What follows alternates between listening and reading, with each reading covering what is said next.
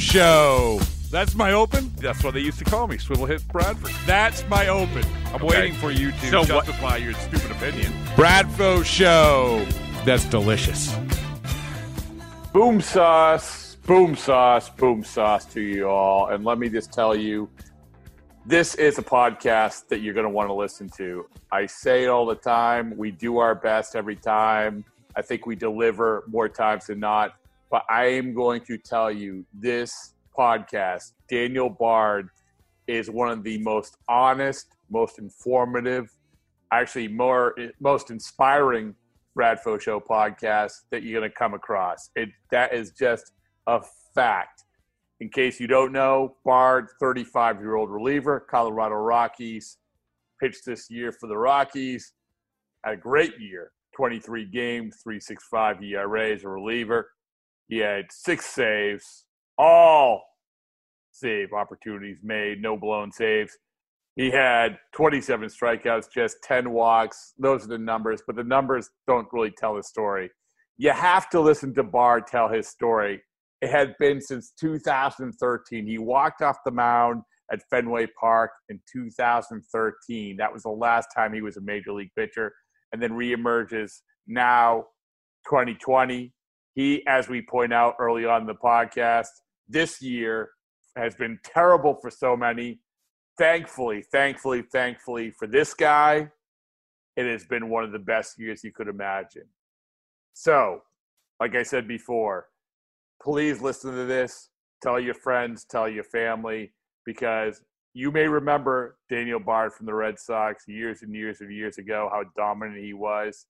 But the true story about Daniel Bard hadn't been told until he told them. You had read some stories. You had seen some stats. You have to listen to Bard tell his story about how he got to where he is right now and the mindset he had throughout the whole thing, the process that went behind the whole thing, and where he has landed and how he views his time in Boston. It's all right there, so let's get right to it. All right. Daniel Bard, back. Big moment, big day. You've had a lot of big moments in the last few months, Daniel. But I'm going to give you another one, all right? You ready? Do it. Okay. Congratulations. You are the 4th inductee into the Bradfo Show Hall of Fame. You have a T-shirt on the way. Nice. Yep. There you go. It's yep, and with the front and the back and the boom sauce and So there you go. Just when you thought your year couldn't get any better, congratulations. You want to know who else is in the Hall of Fame? I would love to. You may know some of these people. In fact, I know you know some of these people.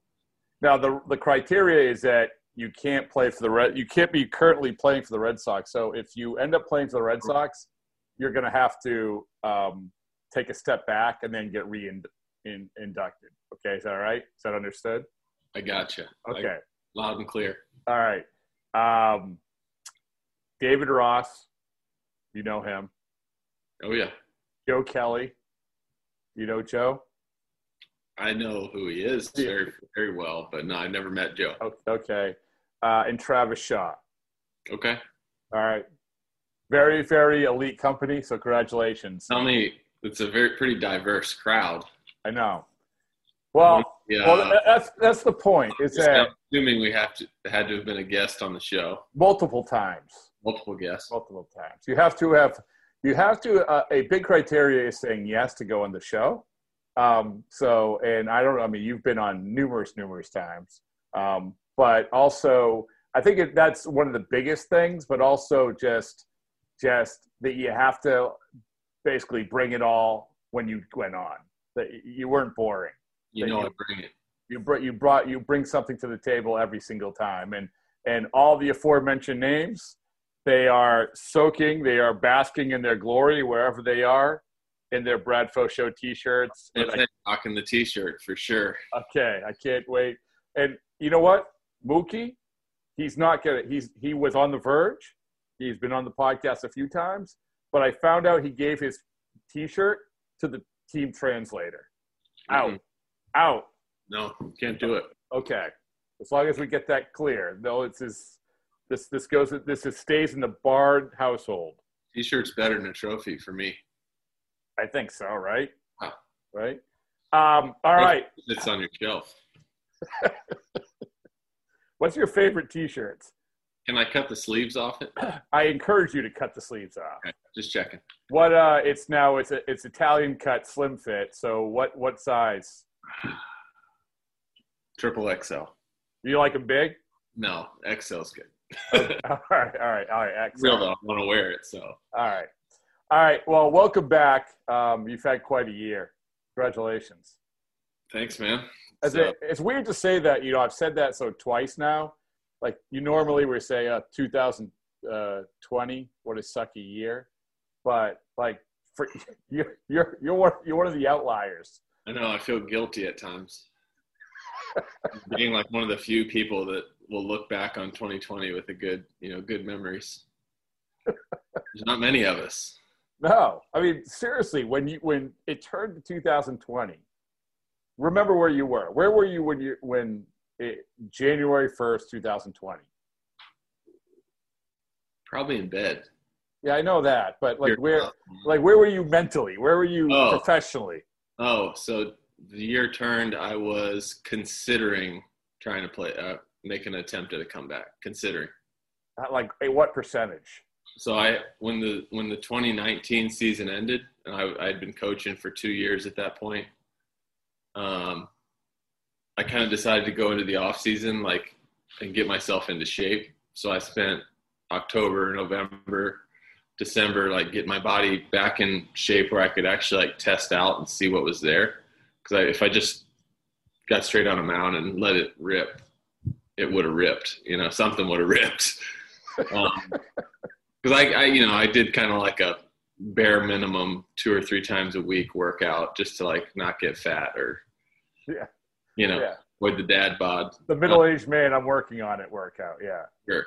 And I kind of stepped those workouts up to more like the kind I was doing when I played, and got into a position where I could get back on a mound. It was right around New Year's, maybe around a little before Christmas. I got on a mound for the first time. Really? In 3 years, it had been almost 3 years, 2.5 probably. And so, that was I was teetering on making that decision. I really didn't make it for sure till the end of January. But so when you get on that mound the first time, could you tell the difference?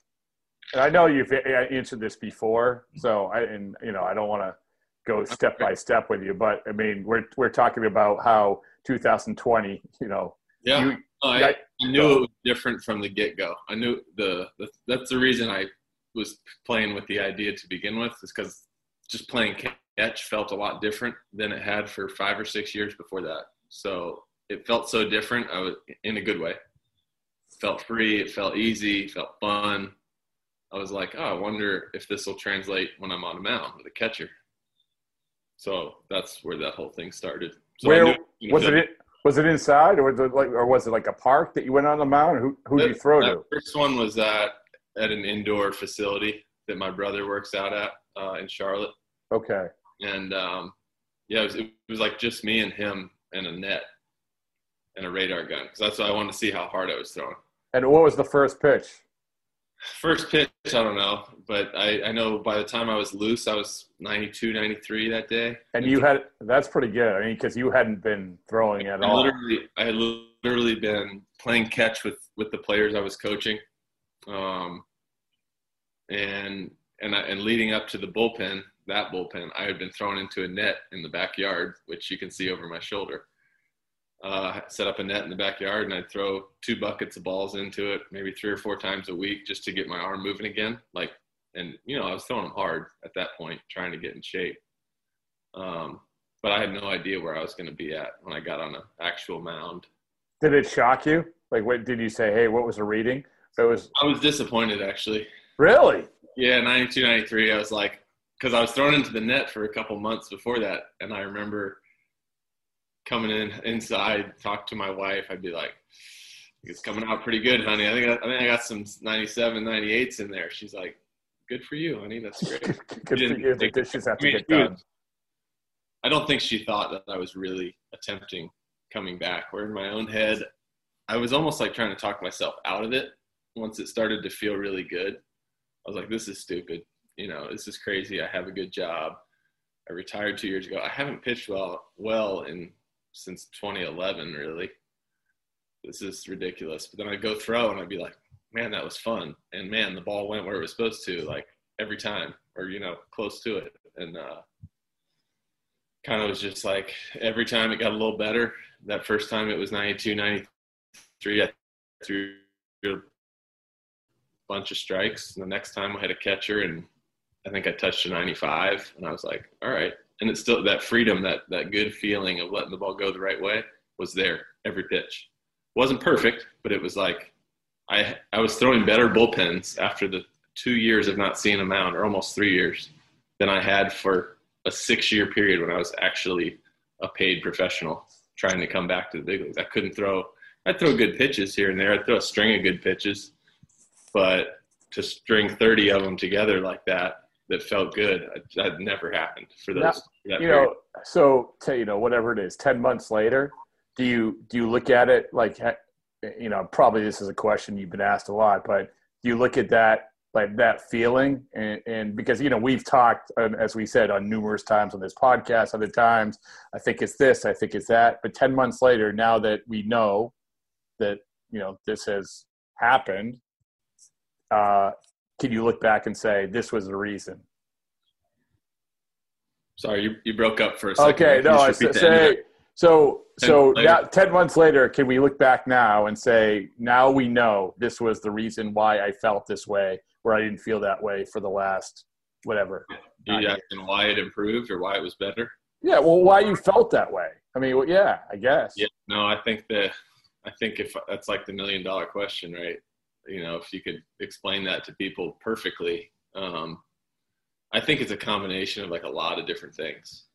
I think part of it is the stuff I learned along the way. It's the stuff I learned, when I was in that mental skills coaching realm. I'd learned a ton in those 2 years, stuff that I was working with players on, stuff that I had kind of picked up along the way. And by teaching it as a coach, you become better at it and become more proficient. Like anything you coach, once you can teach something, then you're truly, not a master, but you know it a lot better once you can get to a point where you teach it. So I kind of got to that point with the mental side and the mental performance and performance psychology, and tried to dive into that world as much as I could. And I think some of it just kind of rubbed off. So I think that was one element. I think another part was just the act of retiring and literally having no intention of ever throwing again gave me a freedom, okay, my career ended. It ended once, and I moved on, and I was happy, found another, calling, another purpose, enjoyed the work I was doing, had a couple more kids along the way. Like, I think that all affects you in different ways. And I think the way I looked back at my career was different. I didn't view myself as a huge failure anymore, which I kind of did when I was struggling to get back. I was like, man, don't screw this up. You've already blown a great opportunity. And I kind of came to a point of acceptance where it was more,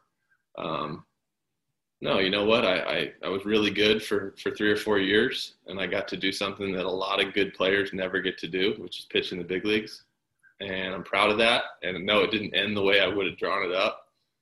But, I came down with something that nobody really overcomes. A severe case of the yips. Just, no one's come back from it, really. I mean, at least not publicly. So I became really accepting of what had gone on and just okay with it. Because I told my story to hundreds of players while I was working with the D-backs. And the reactions were like, oh, man, that's really cool. And that's cool that you went through that, and now you're trying to use what you went through to help other people. And I was like, I just took the best job I could get, honestly. I wanted to help people, but I was also like, man, this is a good opportunity. I need to jump into this. And so, but I started to view my whole path differently and in a more positive light.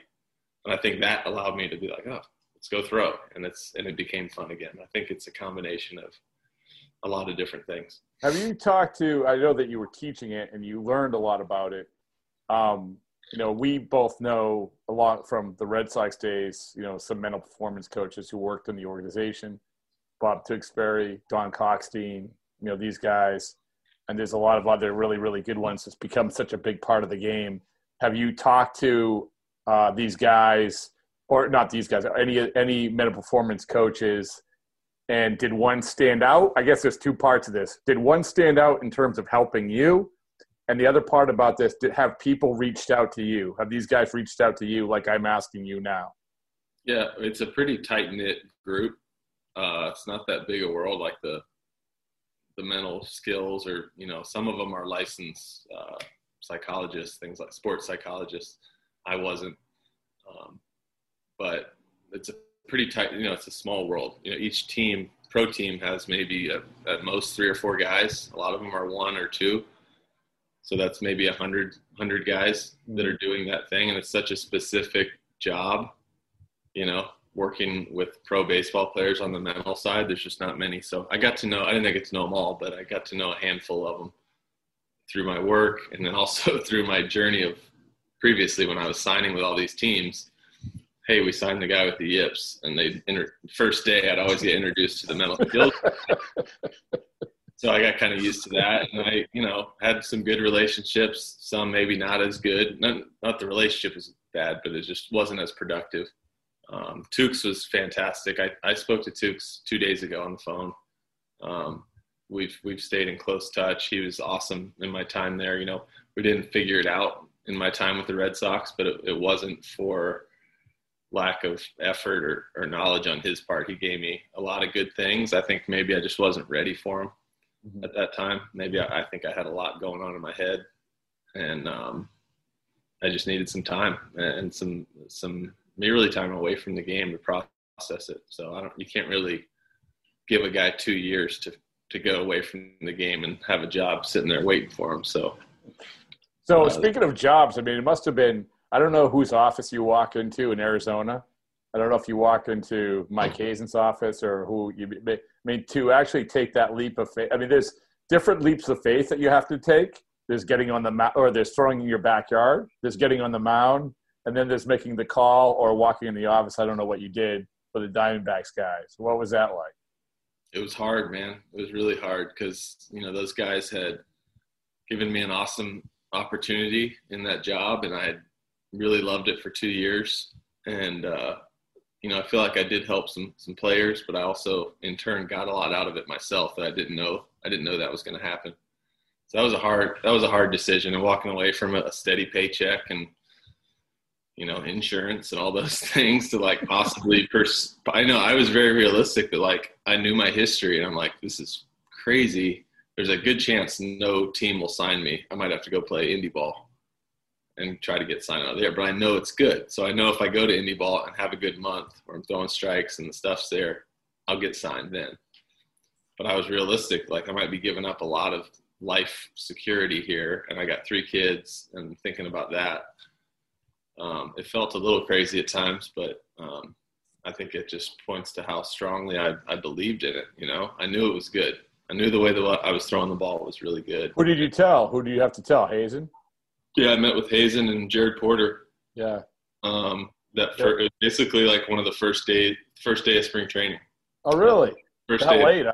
Yeah, so it was I made the decision, maybe right at the end of January, 10 days before we reported to Arizona. So I didn't know the right way to do it. I was like, this is going to be, I feel bad doing it. This timing is terrible.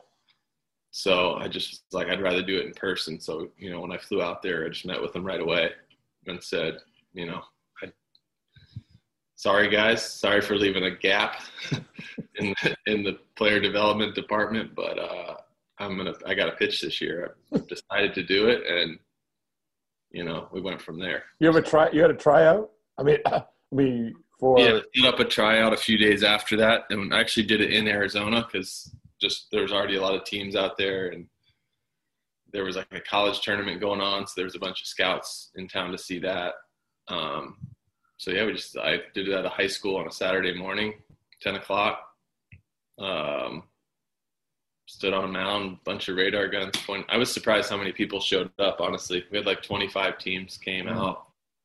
And I thought maybe 5 would show up, and I was hoping to get one offer, and it ended up 25 came out. I think they're just curious, like, this guy's insane.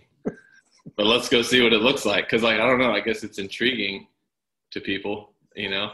Crazy stuff is intriguing. So I think that's more what it was. It was like, let's go see how bad this is. And stood on the mound. I kind of laughed to myself because I was like, I'm on a high school. I'm 34 years old at the time. I'm on a high school field. And I got a bunch of radar guns pointed at me. This is like exactly where I was when I was 16 years old trying to get drafted. Same stuff, doing the same thing. So not much had changed. And it went really well. And I got a few offers, and Rockies were the one I picked. So then you have that first leap of faith, or the next leap of faith of actually like pitching in a Rockies uniform, and where it counted, trying to make a team and all of that. Did it just snap right once you knew that you were throwing well? There's a funny story about that. The guy who signed me with the Rockies, who's like an assistant GM, who was there, head of pro scouting, John Weil, really, really good guy. I've got to know him this summer. He told me this story like at the end of the season. So this is kind of after everything's played out, and I made the team and, you know, had a decent year.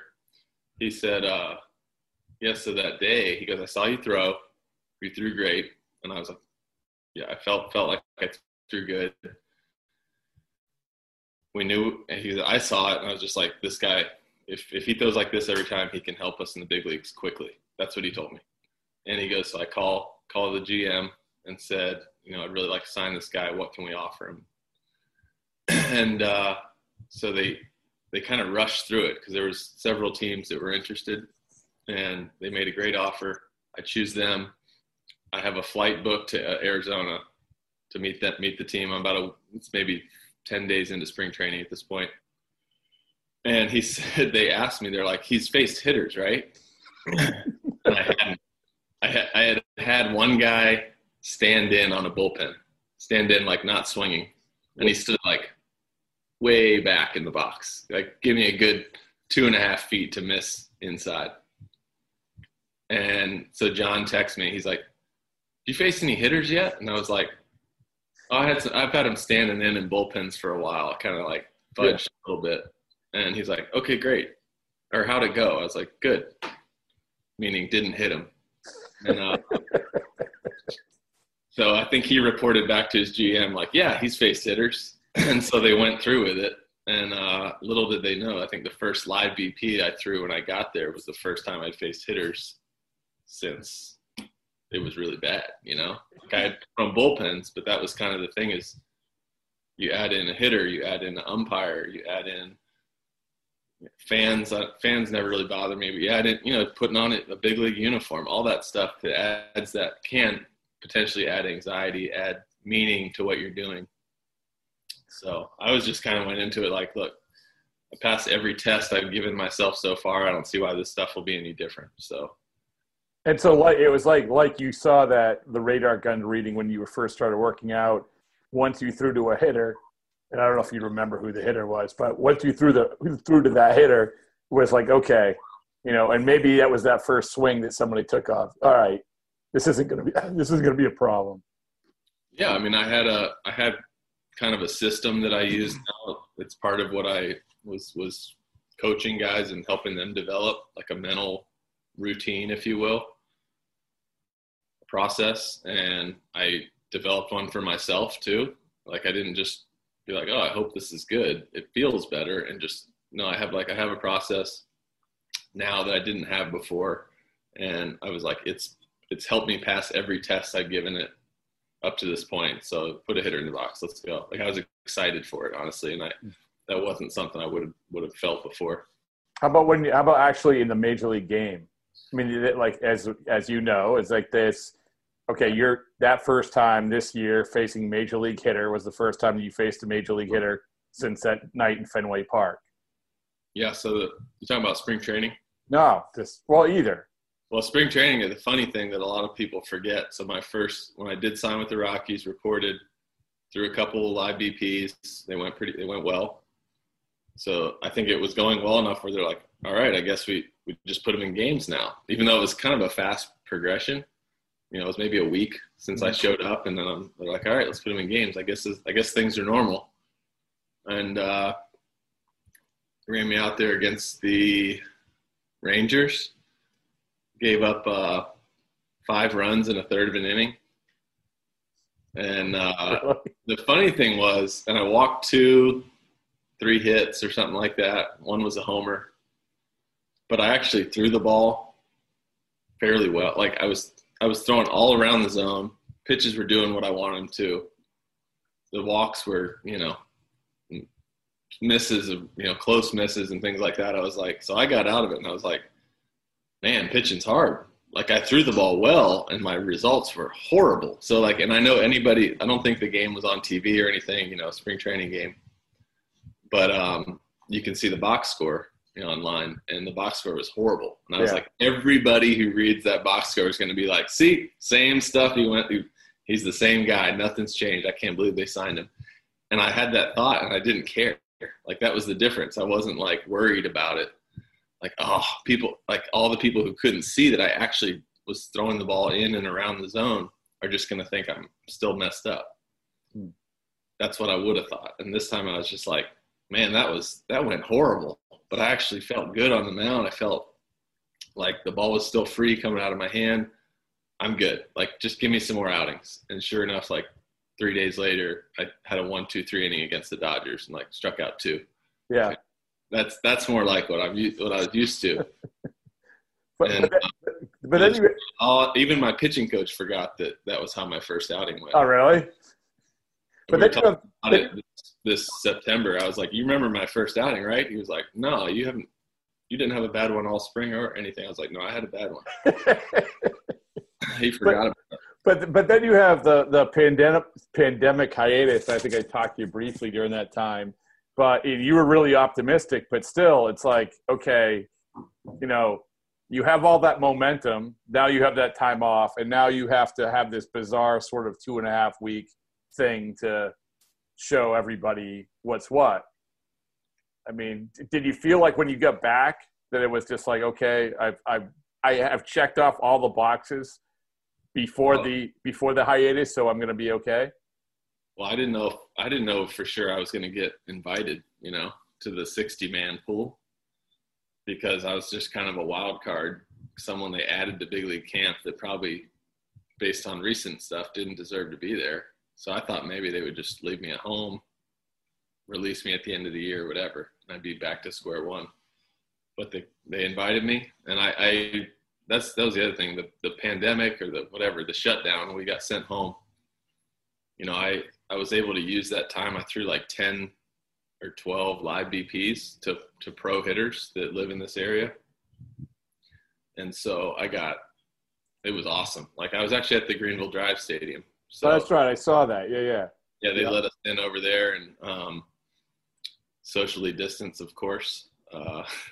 But we were able to throw two a week, and I got really comfortable with a hitter in the box. I got really comfortable. I was using all the tools, the Rapsodo and stuff, to like kind of fine tune all my pitches. And whereas I went into the first spring training, kind of it was like a whirlwind. Feels good. Let's see how it goes. I had 3 months to like be like, okay, I got in big league games. I felt fine. Now let's like get to work and like fine tune this stuff so that when I have a real shot, whether it's this year, it might not be till next year, like I'm ready, really ready to make a team, not just like, hey, go to AAA for a while, see how it works. Like I went into that summer camp knowing like I have a chance to be the best guy in this bullpen. I genuinely felt that. And I going in the first time, I just didn't know. So then you make the team, and this goes to like what the question before. That first time, that first hitter was the first major league hitter in, you know, again, since 2013 Fenway Park that night. Did it dawn on you, or was it like you were like much like that live BP where you're just sort of going through the process? Did you get a chance to be like, yes, I've like Dennis Quaid in The Rookie, running how I made it. I mean, I definitely had some feelings of like, I can't believe I'm doing this again. But like I said, the transition was I got to like check off so many boxes in the months leading up to it, face a hitter in spring training. Then I show up and I get to throw 7 or 8 outings at Coors Field as part of our summer camp. Now they're in inter squads, but still you're in a big league uniform facing Trevor Story and Nolan Arenado, all-star, all the all-star hitters we have, having, a lot of good results. So I'm like, I can do this. Like I at that point I had fully believed, like, just give me a chance. I can do this again. And so by the time the opening day hit, I had pitched one of the exhibition games against the Rangers too, that I think went well. And so I kind of like had all these little baby steps to lead me to that point, which, I don't know why it worked out that way, but it did.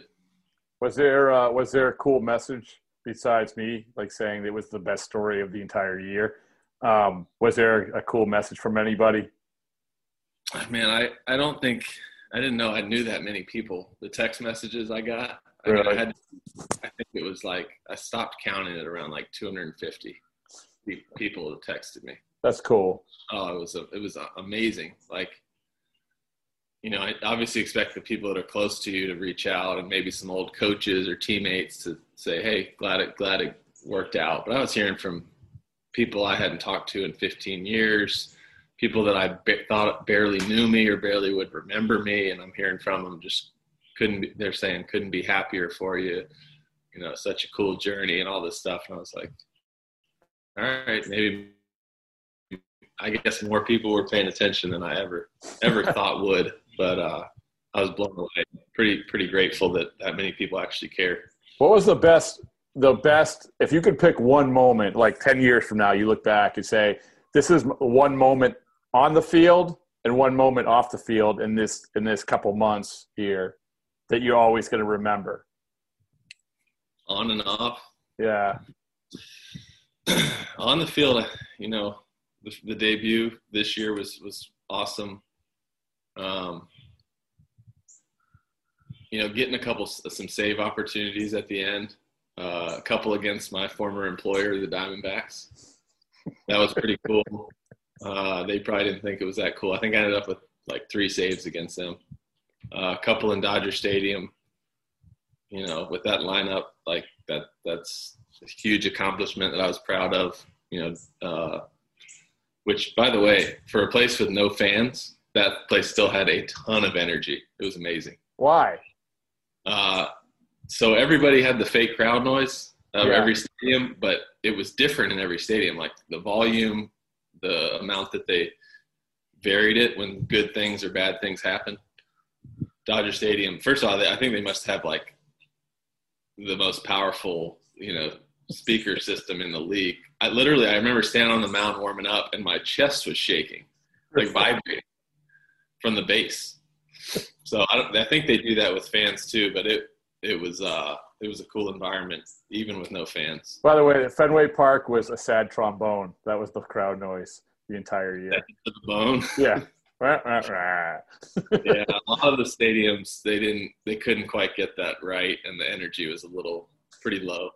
Yeah, but a few places, Oakland A's, I thought they have the worst sound system ever, but they did a really good job with it.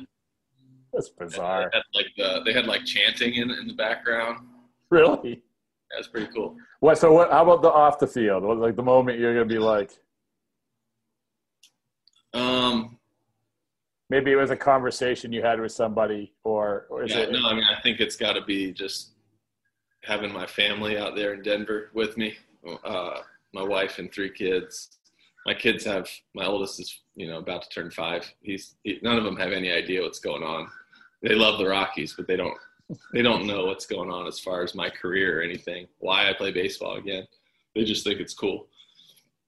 But I think being able to share that experience with them, even though they couldn't come to the games, which was unfortunate, but they were at the house. They'd watch the games on TV, and I'd get to come home, and enjoy that with them, especially my wife, because, she was there through the really, really hard times too that we had in this game, and all the we didn't think that baseball was going to bring us joy again, at least not on the playing side. I was finding it in other ways on the coaching side, but didn't think we'd ever be able to celebrate something I did on the field again. So to have her along for the whole ride has been amazing. And now you have the potential. You're young enough and you're good enough potential of having this thing with your kids. Like you said, your oldest is 5. You said 5? Yep. Yeah. Where, it's 6, 7, that's when you start like understanding baseball. And now like you have the potential of like, oh my man, I remember my dad played baseball. That was awesome. Yeah. Which you thought was like not even in the equation before. Absolutely. I mean, that was part of the reason once I started to feel good and we had these conversations about whether or not I should attempt it or not, we were like, let's just do it. Like if it works out, even if I get to play like a couple months of minor league baseball, like Davis might remember that. And that would be cool to have that, have those pictures and all that with all the kids.